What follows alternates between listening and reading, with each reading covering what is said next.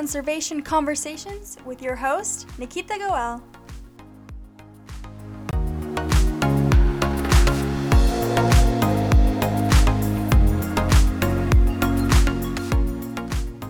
Hello everybody, welcome to another episode of Conservation Conversation. I hope you all had a great week. Today I'm joined by a very special guest, my teacher, Ms. Topping. Hi everyone, I teach biology and zoology and anatomy, so I'm really excited to be here for the conversation today and learn a little bit more about some animals.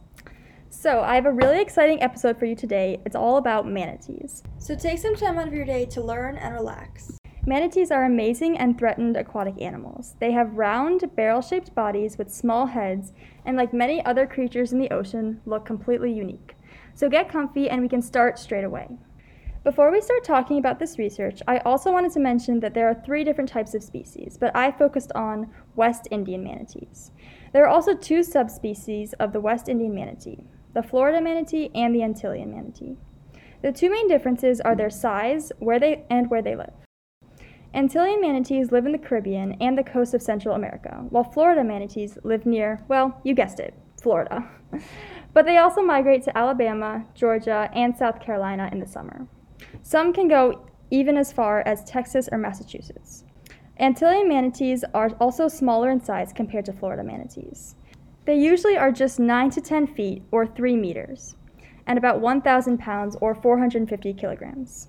Whereas Florida manatees can be bigger and weigh up to 3,000 pounds, or 1,350 kilograms. Manatees live in shallow, slow-moving rivers, freshwater bays, canals, and coastal areas. They're able to easily move between freshwater and saltwater, but they prefer freshwater.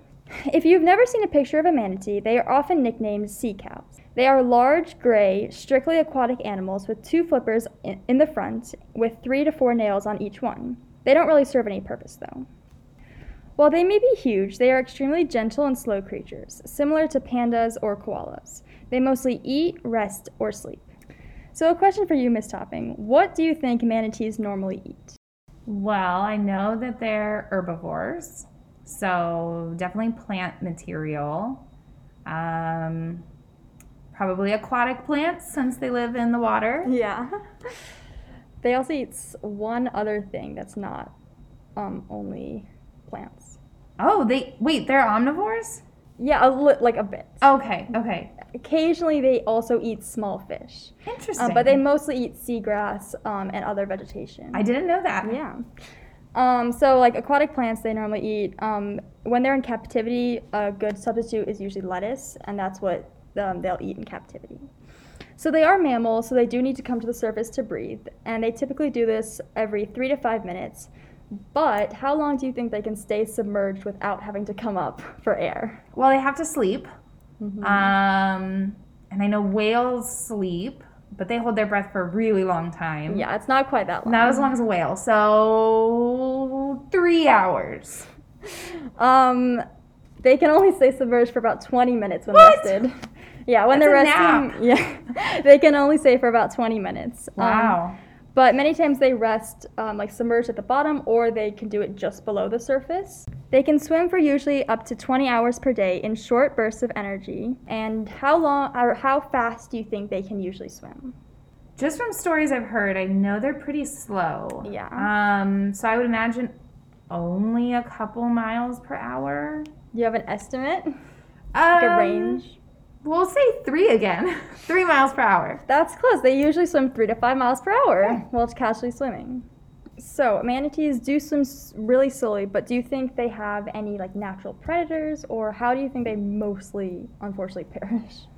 I kind of feel like the biggest threat to their survival are probably humans. I can't think of anything that would maybe be a predator except perhaps an alligator, but I don't really know. No, so actually they have no natural predators, and they can live for about 60 or more years, so it's a long time. Yeah, they're kind of a weird evolutionary creature because they're like so slow and so big, but they don't have any natural predators. Natural ways manatees die without humans is cold stress, gastrointestinal disease, pneumonia, and other diseases. So it's super important that they have warm water habitats because that's a huge way that manatees die. But now as you said, most deaths are caused by humans. That's So, sad. yeah, even though they can live so long and they have no natural predators, the reproductive rate in manatees is really low because they don't actually become sexually mature until they're about 5. So how often do you think calves are born? I think a lot of mammals are able to reproduce every year, but since they're not sexually mature until they're 5, they might not. So I'll say every other year. Yeah, so pretty close. I mean, usually one calf is born every 2 to 5 years, so it's a Wow. range. And twins are super rare. So the gestation period is about a year, so that's when the babies are like in their mother's stomachs. And mothers nurse their young for about 1 to 2 years. So I hope you learned some facts about manatees. They really are such interesting creatures. So before we talk about why they're endangered, I picked out some myths or maybe frequently asked questions, which I'm going to ask Ms. Topping, and you guys can also play along as well. So my first question is, which land animals are manatees most closely related to? Well, earlier you said their nickname was the sea cow. So instinct is, I want to say cow. But I also think they look a lot like hippos, just without legs, kind of. So I will say hippo. That's a good guess. I probably would have also thought that, but actually, it's elephants. So elephants and manatees both share the same heart shape. So it's actually rounded at the bottom, whereas most animals have like pointed hearts. So they evolved from the same land animal over 50 million years ago. They also have nails on their flippers, which I mentioned earlier, which don't really have a purpose, and that's also another characteristic that they share with elephants. If you can imagine an elephant, they also have like just like kind of toenails, which also don't really serve a big purpose. Yeah. So this is kind of a fill in the sentence. So fill in the sentence: manatees have the smallest blank of all mammals in relation to body mass. They're very slow. So maybe they don't have as much cardiovascular activity and they have a small heart. I don't know if I can say close, but they actually have the smallest thing they have is their brain. Oh. So they're not necessarily like less smart. They just are slower moving and harder to motivate. Obviously, they're not as smart as like dolphins, but they also can perform like many basic tasks. They also have smooth brains, which is interesting. Poor things. Manatees need to eat a lot of food in one day. How much more than their weight do they have to eat a day? This is kind of hard. Yeah, I mean, it might sound really big, but I'm going to just say double. That's a lot of vegetation, but double. They actually have to eat more than 1/10 of their body weight. So not quite double, but still a lot for how much manatee, like how big they are. That's quite a lot. So our last kind of question is actually a 2 truths and a lie. So you just have to tell me what the lie is. So manatees are farsighted. They can barely smell or they can barely taste. Well, I think because they're underwater, I would imagine they probably can't smell very well. So I think that's probably the lie. Actually, the lie is that they can't taste very well. Oh, interesting. Yeah, there was a lot of things also about how they are deaf. Yeah. They're like farsighted and they can barely smell. Wow. So, yeah. While the research is very exciting, I would never leave out the tradition of a story every episode, so we can jump right into the story. This story is called From Mermaids to Manatees, the myth and reality written by Katie Fairclough. I will link it in the description below. In centuries past, the ocean was thought to be full of krakens, sea serpents, and sea monsters. They helped to bring the mysterious ocean into the more familiar realm of the known by introducing human traits and an element of storytelling. One creature that shows up in such stories throughout history is the mermaid. Mermaid mythology is quite varied, with mermaids taking on many different appearances, origins, and personalities. The first recorded half-fish, half-human creature is Oannes, a Babylonian god from 4th century BCE, who would leave the sea every day and return at night. Though the ancient Greek sirens who lured sailors to their deaths in Homer's Odyssey were originally described as having bird bodies, they are often portrayed as the fish-tailed mermaids, so frequently that variation on the word siren means mermaid in many languages. Although these sirens had vicious personalities, as did the mermaids in J.M. Barrie's Peter Pan, Some versions of mermaids can be kind, such as Hans Christian Andersen's The Little Mermaid, made famous by Disney's 1989 popular film iteration of the same story. Mermaids are just characters in stories, of course, but in a world saturated with mermaid mythology, people sometimes think that they had seen them in real life. When Christopher Columbus set out to sea in 1492, he had a mermaid sighting of his own. Little did he know that this encounter was actually the first written record of manatees in North America.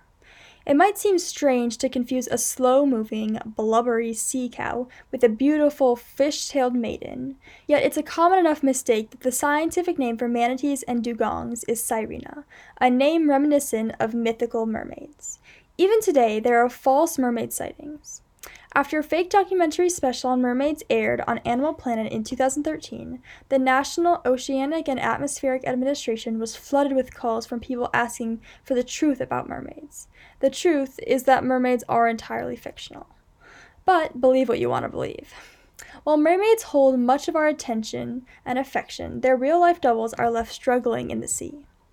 Manatees are easily injured or killed due to their large size and generally slow pace, which makes them vulnerable to being hit by motorboats and caught in fishing nets. Another threat to manatees is blooms of poisonous algae, which can grow rapidly during warm summers, especially in areas with nutrient pollution from fertilizer runoff. Some types of algae produce a toxin that contaminates the manatee's wetland and estuary habitat and sticks to the seagrass they eat, making manatees sick or even killing them. Unusually cold waters in the winter can also kill many manatees. With all of these factors combined, manatees are suffering. Florida manatees' deaths hit a record high in 2013, with 829 killed.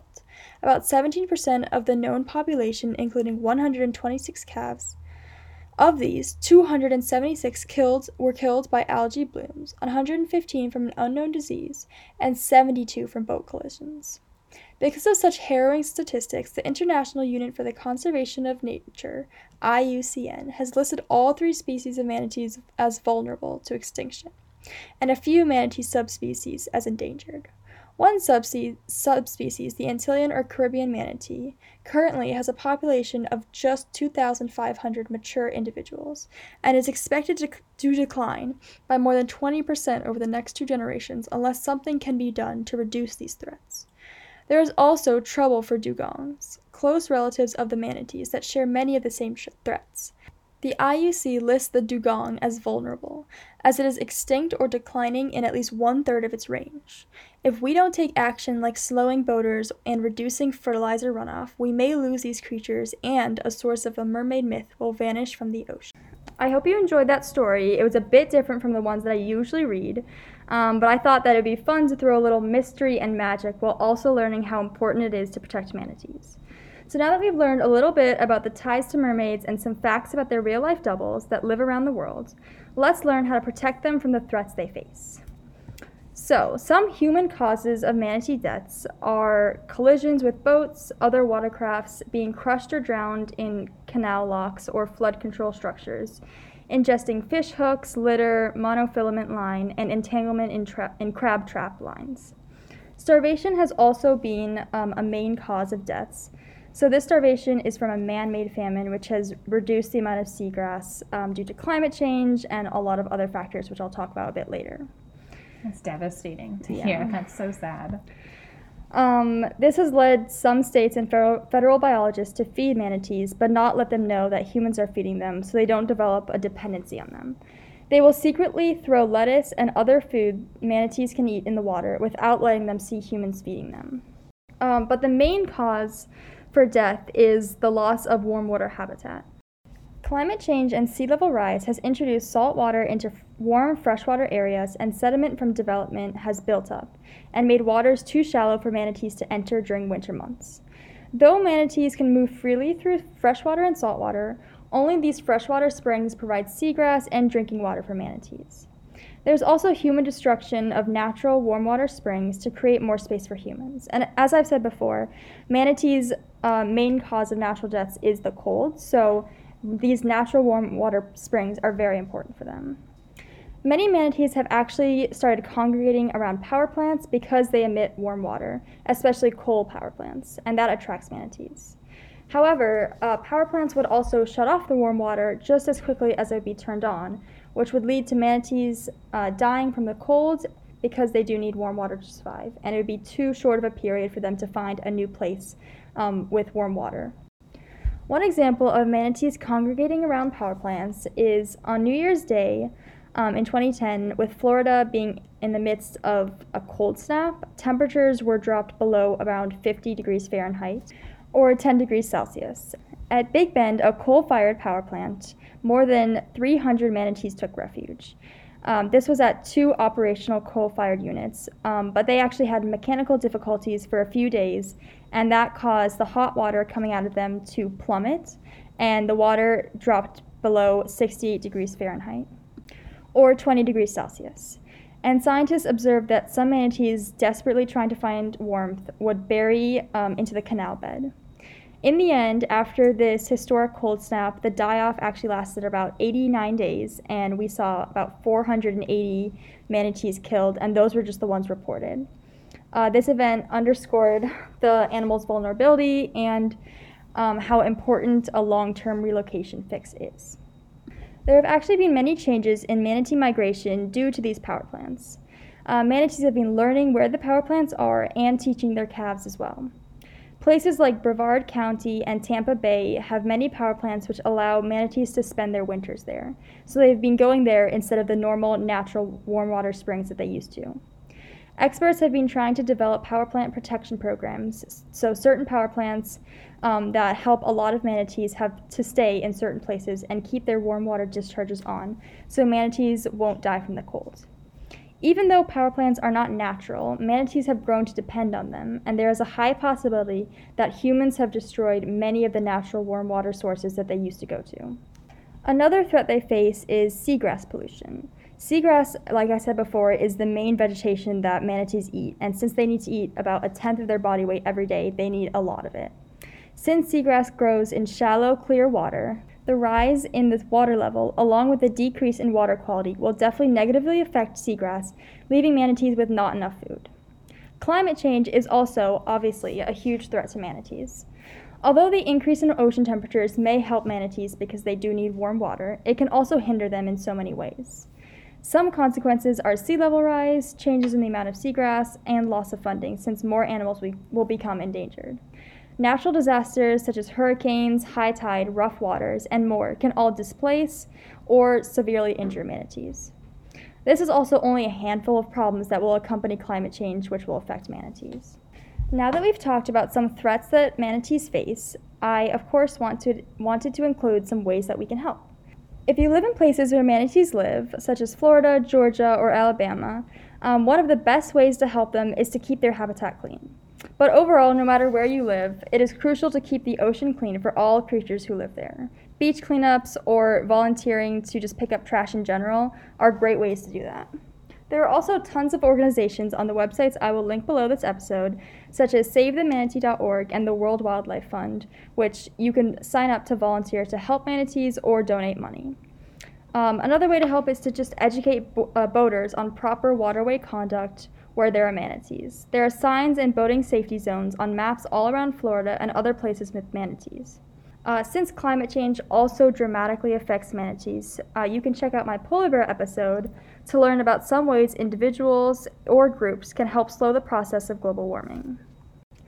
In my other episodes, I've done another story or a game, but I thought it would be fun to have a discussion with Miss Topping about what it means to be an endangered animal and what it means to be on the list. There are estimated to be about 13,000 manatees over all the species of manatees, and there are about 6,300 West Indian manatees. Previously, in 1991, there was only around 1,260 manatees in Florida. Though there are more today, there is still a lot that can be done. Manatees are protected under the Federal Endangered Species Act. There are also a ton of state acts, but we're going to be mostly focusing on the Federal Endangered Species Act because that affects all manatees. This act was enacted in 1973 to protect threatened or endangered species. In order to receive protections under the act, a species must be placed on the endangered species list. There are more than 2,300 plants and animals which are currently on the list, ranging from tiny snails to trees to bears to manatees. Species can be listed as threatened or endangered. In general, an endangered species is one that is considered to be at risk of extinction in all or a large part of its range. A threatened species, which is what manatees are right now, is a step down from this. It is a species that is at risk of becoming endangered. In general, the Endangered Species Act prohibits people from importing or exporting, harassing, hunting, harming, killing, or capturing, and selling or possessing any endangered species without permits. The Act also provides ways to protect the critical habitat that endangered species rely on and develop plans to help species recover. Now I'm going to throw it over to Ms. Topping, who's going to talk about bald eagles and how they made an amazing comeback. Yeah, the bald eagle is a really interesting success story of the Endangered Species Act. Like 40 or so years ago, the bald eagle was practically extinct in North America. There was only about 417 breeding pairs left at the time. And since the bald eagle is the national bird of the United States, it was a species that people really needed and wanted to protect. It became one of the first species that was put on the Endangered Species Act, and this has become one of the most powerful tools for protecting species like the bald eagle since then. This act has prevented the extinction of like 99% of all species that have been protected under it. And this act will typically prevent harm to the habitats of certain species as well as any harm to the animal itself. So if the habitat of the animal is threatened by something, then that is also protected under this act. So I think there's been some similar successes with the manatees recently as well with regards to this act, right? Yes, so the West Indian manatee was actually previously listed as endangered, but in 2017 the manatee status was revised to threatened. This raised the question of whether it was time to celebrate because the manatee's numbers had rebounded, or it was a cause for concern because the manatee would lose important protections that they would have had if they were listed as endangered, but they wouldn't have if they were listed as threatened. So the population count for manatees as of January/February in 2019, which is kind of the earliest I could find, the latest I could find was around 5,730 West Indian manatees. As I said before, there are about 13,000 manatees in general, but just for West Indian manatees, there's about a little bit under 6,000. So West Indian manatees are protected under federal law by the ESA Act.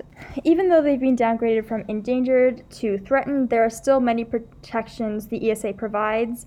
There just aren't as many as there would be before.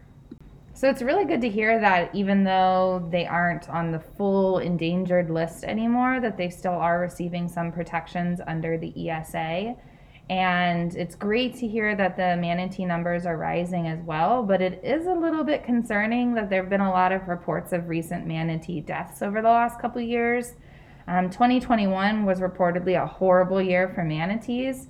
About 1,000 have died just in Florida, which is more than double the 5-year annual average. So that's a very high death rate among manatees at that time. A lot of those deaths were caused by starving because of the loss of their seagrass due to a lot of toxic algae blooms. So looking back 4 years after the United States Fish and Wildlife Services demoted the manatee from endangered to threatened, a lot of people are now questioning whether that move was made too soon. One of the main habitats for manatees has been the Indian River Lagoon, which provides them with the warm waters that they need and plenty of seagrass to survive. However, with increased pollution from nearby fertilizers and septic tanks, there have been an increase in harmful algal blooms in the water, which prevents sunlight from reaching the seagrass that's at the bottom. So because of that, we're seeing a decrease in seagrass in those areas, and this ultimately leads to many of the manatees needing to be rescued by the Florida Fish and Wildlife Conservation Commission, and has resulted in, unfortunately, many manatees dying due to starvation. Between December 2020 and May 2021, almost 700 manatee deaths had been reported, which is the record in 6 months.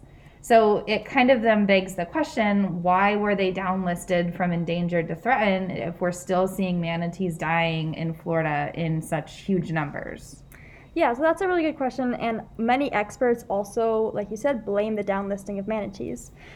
Since manatees were not considered at the risk of extinction throughout all of its range, it was downlisted, but even though the Fish and Wildlife Services has said that most of the protections will remain, there are still cuts in many state programs and overall like kind of a less rush to help manatee numbers. So the experts who think that downlisting the manatee caused a lot of these deaths believe that like the proposal was kind of an incomplete analysis on the data that was available. So it didn't show all the deaths that manatees were facing between 2010 and 2013. And there was also no talk in this proposal about how manatees would be affected later on due to climate change factors. However, on the other hand, the foundation which sent in the petition to downlist manatees about 4 years ago was the Pacific Legal Foundation. They believed that after they had modeled multiple scenarios for future manatee populations, that downlisting them was okay and that they were not at risk of being extinct, so it was okay to downlist them to being threatened. However, the researchers did kind of lack a complete understanding of the die-offs, as I said before, and the complete data between 2010 and 2013. But they said no matter what approach was taken, people always say they need more data and you have to wait for kind of a longer period to downlist these animals. Some people have also said that despite the delisting of these manatees, not too much has changed. They do have a lot of the protections they had when they were endangered, even though they've been moved down to threatened. This really begs the question of when should animals be moved down to threatened or should stay in the endangered? And honestly, there isn't an answer for it. It really just depends on how the data is. And as we've seen with manatees, manatees can be, their numbers can go up and then they can also suddenly go down. And then animals like the bald eagle can have really low numbers and then they can rocket up after being listed as endangered. So it really just does depend. Okay, so you've explained about the background of manatees being downlisted and kind of how their numbers and population sizes have changed since being downlisted. But what makes this animal so important to the ecosystems of Florida anyway? Like, why should we even care that the manatee's status has been changed? That's a great question. So even though their diet is primarily seagrass, they also eat more than 60 species of underwater, shoreline, and floating plants, which is a good indicator of an ecosystem's health. When manatees are thriving, it means that their immediate environment is flourishing with life. That's specifically why manatees are so important for their ecosystem. But generally, why does it matter if an animal goes extinct? Well, extinction, I think, is one of those things that's hard for people to kind of wrap their heads around because it doesn't feel like an urgent problem. It's not something that you see happening in your backyard every day. Yeah. It takes many years of collecting data to really see A, if a species is going to go extinct at all, and B, when that might happen and how quickly, like what the timeline is. But losing some species to extinction can drastically affect the structure of an ecosystem. All organisms kind of work together to survive within an ecosystem, whether it seems like it or not. And so if you have one species going extinct, it could cause kind of like a domino effect where one goes down and then another goes down and another goes down. That could be potentially what we see with the ecosystems of Florida if that were to happen with the manatee. The manatee represents an example of what we call a keystone species, where if that species is removed from the ecosystem can essentially collapse and the health of it will drastically suffer as a result of that species being removed. Healthy ecosystems tend to be more balanced and diverse. And when there's a lack of that balance and a lack of that diversity, we see the health of the ecosystem ultimately suffer as well. Yeah, just thinking back about episodes I've done previously, I know when I was younger and you see predators, you're like, oh my god, I wish those predators weren't alive to like kill the poor prey. But that's such an important part of ecosystems. Just think back like to the cheetah episode that I did first.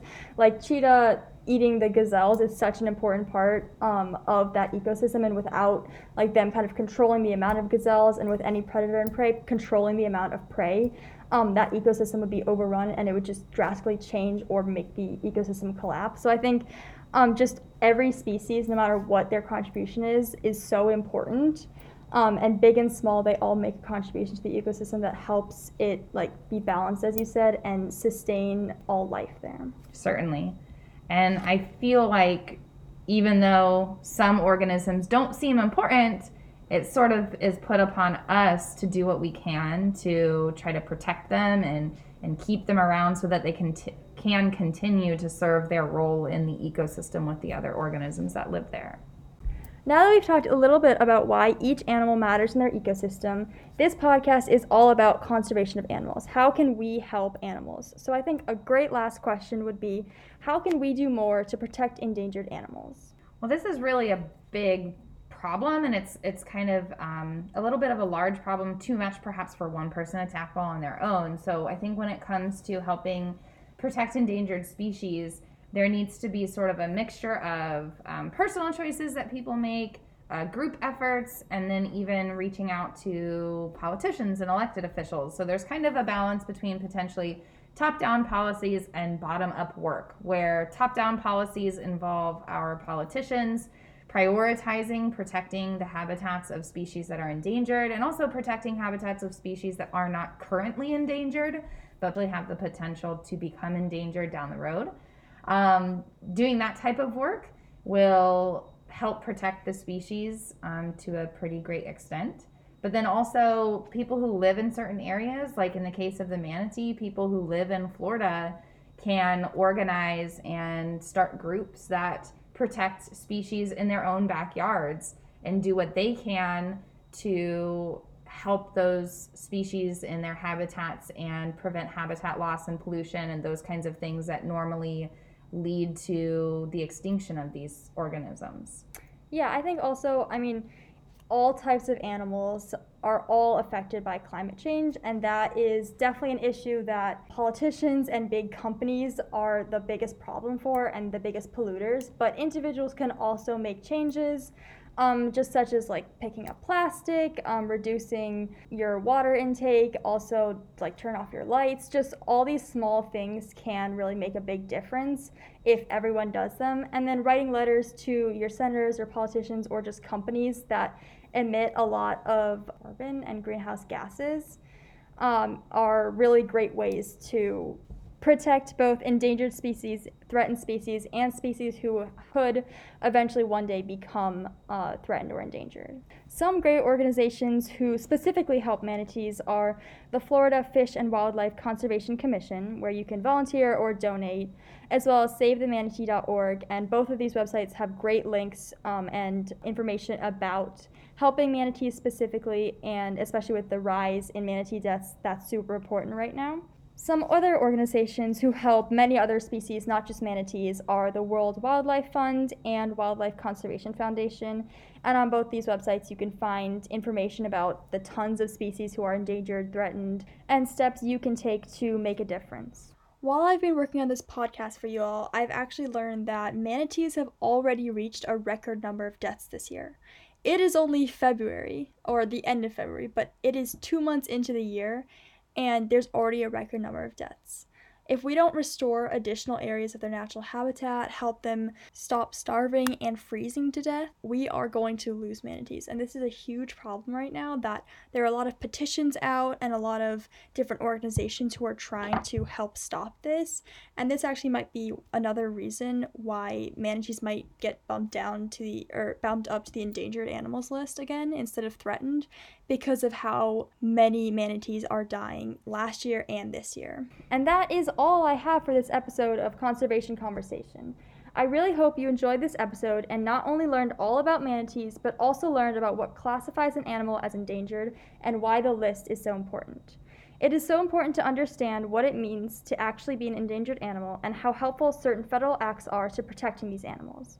Hopefully you also enjoyed my special guest, Ms. Topping. Yeah, it was great being here. Thanks for having me. I learned a lot about manatees, a lot of new things I did not know, and I enjoyed our conversation about what makes it so important to protect our endangered species. Yeah, so finally, before we end this episode, swim down to the comment section and leave me some feedback. I do believe you can also rate my podcast on Spotify, so that would be great as well. Also leave some suggestions. I would love to hear which setup out of the 3 episodes you enjoyed the most, either by myself, with my friends, or kind of an expert or a more experienced person with zoology. Thanks so much for listening, and bye!